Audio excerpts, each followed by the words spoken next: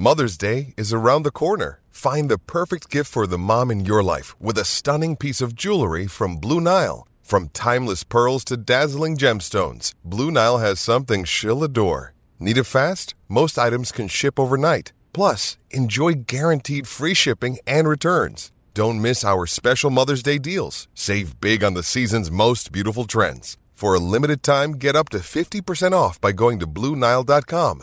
That's BlueNile.com. There's no doubt about it. The biggest news of the week in sporting circles has been Eddie Jones being appointed as Wallabies coach. Dave Rennie has been let go by Rugby Australia. So it's a 5-year deal. We've been through the details. On the line is Rugby Australia Chairman Hamish McLennan, who joins us, our special guest this morning. Good morning, Hamish.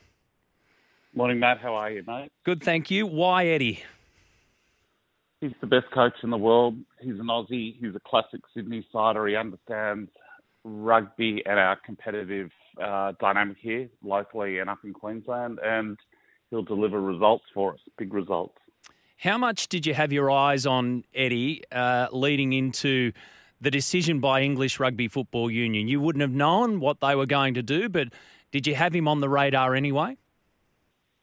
Yeah, he was absolutely on the radar. So we've been quite public saying we've been talking to him since November of 2021. But we were thinking about 24 onwards. So we've got the Rugby World Cup coming to Australia in 27. So we thought he could do the Lions and the Rugby World Cup. And then we literally fell off our chair when he got cut by the RFU. And so we then had a poor spring tour and, we didn't perform to our expectations. And so we just thought, let's sort of capture Eddie and get him in for 23, give ourselves the best opportunity to win in 23.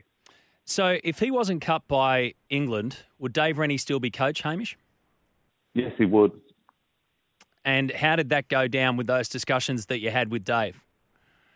Oh, look, it's very difficult. And Dave's a very honourable, good guy. But we all live by the scoreboard and everything that we do in life. And so he was at 38% win ratio. He'd actually made some great strides with the team. But Eddie was at 73% in England. And that was after, not the best of sort of autumn tours for himself. So we just sort of decided that we had to sort of reinvigorate the Wallaby camp. And also, as you know, Eddie's also looking after the Wallaroos or overseeing that program. So we just felt that it was an opportunity too good to miss.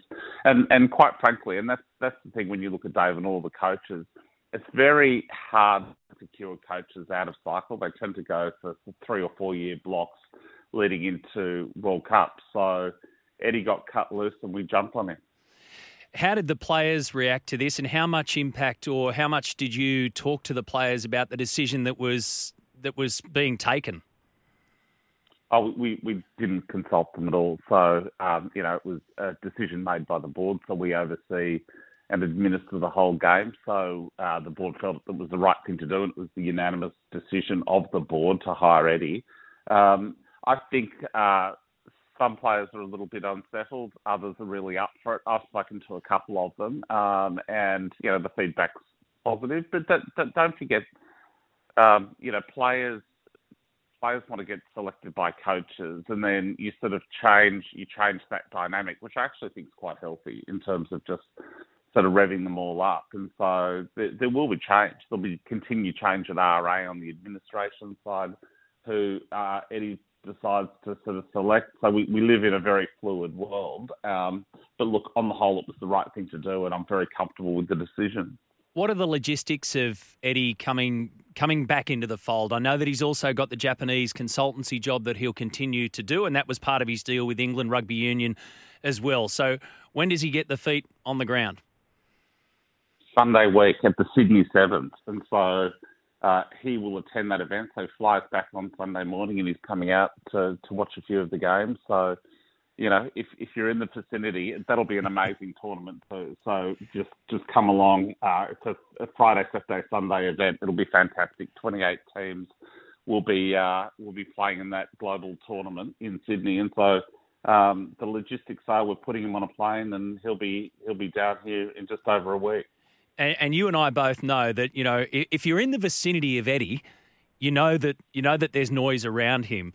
How much, when you did this deal, obviously everything's focused towards success on the field. We get that. But you know what Eddie brings as well. And very different personalities to Dave Rennie. And nothing against Dave, but Dave Rennie's not a salesman in the same way that Eddie Jones is. So did that play any part in your thinking? Because you know, and as chairman of Rugby Australia, you're trying to get this game back on people's lips, back in on the front and back pages of the newspapers. And Eddie's going to deliver that for you. Well, I would argue we've actually got it on everyone's lips now. Already. I mean, it's just been wall-to-wall coverage everywhere. So, look, it actually wasn't the main driver. It doesn't hurt. I like the fact that Eddie's such a strong advocate for the game. And the more people we have promoting the game and what we're doing, it's obviously a really good thing for us. So it certainly helps you understand that at grassroots level, you really need to talk the game up. But the most important thing is getting winning Wallabies. That will provide the best coverage that we could ever have, and he'll do that for us. The focus on finances of the game has been very solid over the past few years, and obviously you've been front and centre at that. Eddie doesn't come cheap, and you've now got a coach that you've had to park until the end of the World Cup. How do you manage the finances, and is it worth the investment of the two payments that you're going to have running simultaneously? The goal for rugby in Australia, we make, don't hold me to the exact number, 120 million in revenue. The goal is to make it 200 and 250 million over the next sort of five years. So I'm not looking for sort of incremental change. I don't want to add another sort of $5 million worth of revenue. I really want to accelerate it. So you got to make big calls. And the easiest thing for us to do, and for myself to do, would just be keep everything as it is, the status quo. And so we're taking big swings, but we've reduced. So in 2020, when I started, we lost over $25 million. $7 million last year was the loss, and then we'll make a profit this year. So everything's heading in the right direction, but it just shows you how difficult it is to sort of spin all these plates. But it's an investment that we're worth taking. Eddie will provide great value if and when we start winning at a Wallaby and a Wallaroo level. So it's actually a good investment for us, and I'm very comfortable with it. Yeah, and the if and when, just on that, I played some audio just earlier because when this announcement dropped, Hamish, I was of the opinion straight away that this is all about 2023 Rugby World Cup. I mean, that's number one target. It's a 5-year deal and there's more off the back of it. But success at the Rugby World Cup is what this is all about. And you know what the question's going to be. What if Eddie doesn't deliver success at the Rugby World Cup? Well, look, you can't predict the future, but where we got to at a board level was the short term is the long term at the moment. And so we had to focus on who was going to deliver us the best chance of doing well at the 23 World Cup. So just look at the stats, take the emotion and, who all the coaches are out of it. We think on paper, when you look at Eddie's results, he'll give us a better result. And we also have to think more long-term. So my criticism of rugby administration in the past, it became very short-term thinking. So you can't say to Eddie, oh, look, we'll take you for this year and then we'll reevaluate our options for next year. You've got to start putting markers down for the long term. So we've got the Lions in 25, we've got the World Cup in 27 back here. And we've got to back him over the long term. And look, we backed Dave for over 3 years. We're very public in our support. What changed was Eddie got cut by the RFU, and we would have been dumb not to talk to him and then reevaluate our position. Had Dave won 5 out of 5 in the spring tour, or 4 out of 5, if we'd beaten France and Ireland, the top 2 nations in the world, which arguably we should have won those games, David still be there. What about the Italy game? Oh. What about the Italy game? Don't get me started. that was just a nightmare. I was there. So disappointing. It was sort of a strategy that didn't pay off. But did that change your thinking on Dave Rennie? Did it put a pause? Look. The media has speculated a lot about that. I mean, had we won France or Ireland and still lost Italy? I mean, look, Dave's view was it's back a whole lot of young players, and we'll sort of bench some of the more experienced ones. We probably could have lived with that because you really need to perform against France and Ireland. And we just didn't win those games. So unfortunately, it was a difficult decision, but at the end of the day, I think it's the right one that was made with Eddie. And a final one. You've been generous with your time. I appreciate it. A final one. So rugby union versus rugby league. There's already been some tit for tat with Eddie back and forth in the papers and out there with Peter V'landys. Is it gloves off now against the NRL on all fronts? You're going to take them on all fronts, including having a look at their player ranks. Look, we are, and we are going to look at their player ranks, but the two codes will coexist forever, and they'll ebb and flow. And so I think the NRL have done a better job of marketing and packaging the game up.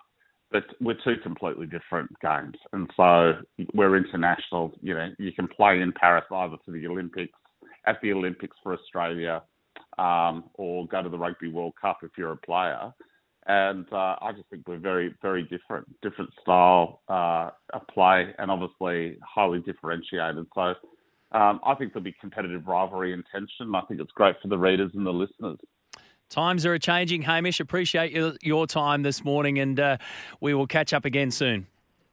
Great to chat, Matt. Thank you. Bye, Thank you. Rugby Australia Chairman Hamish McLennan there. So it is a 5-year deal.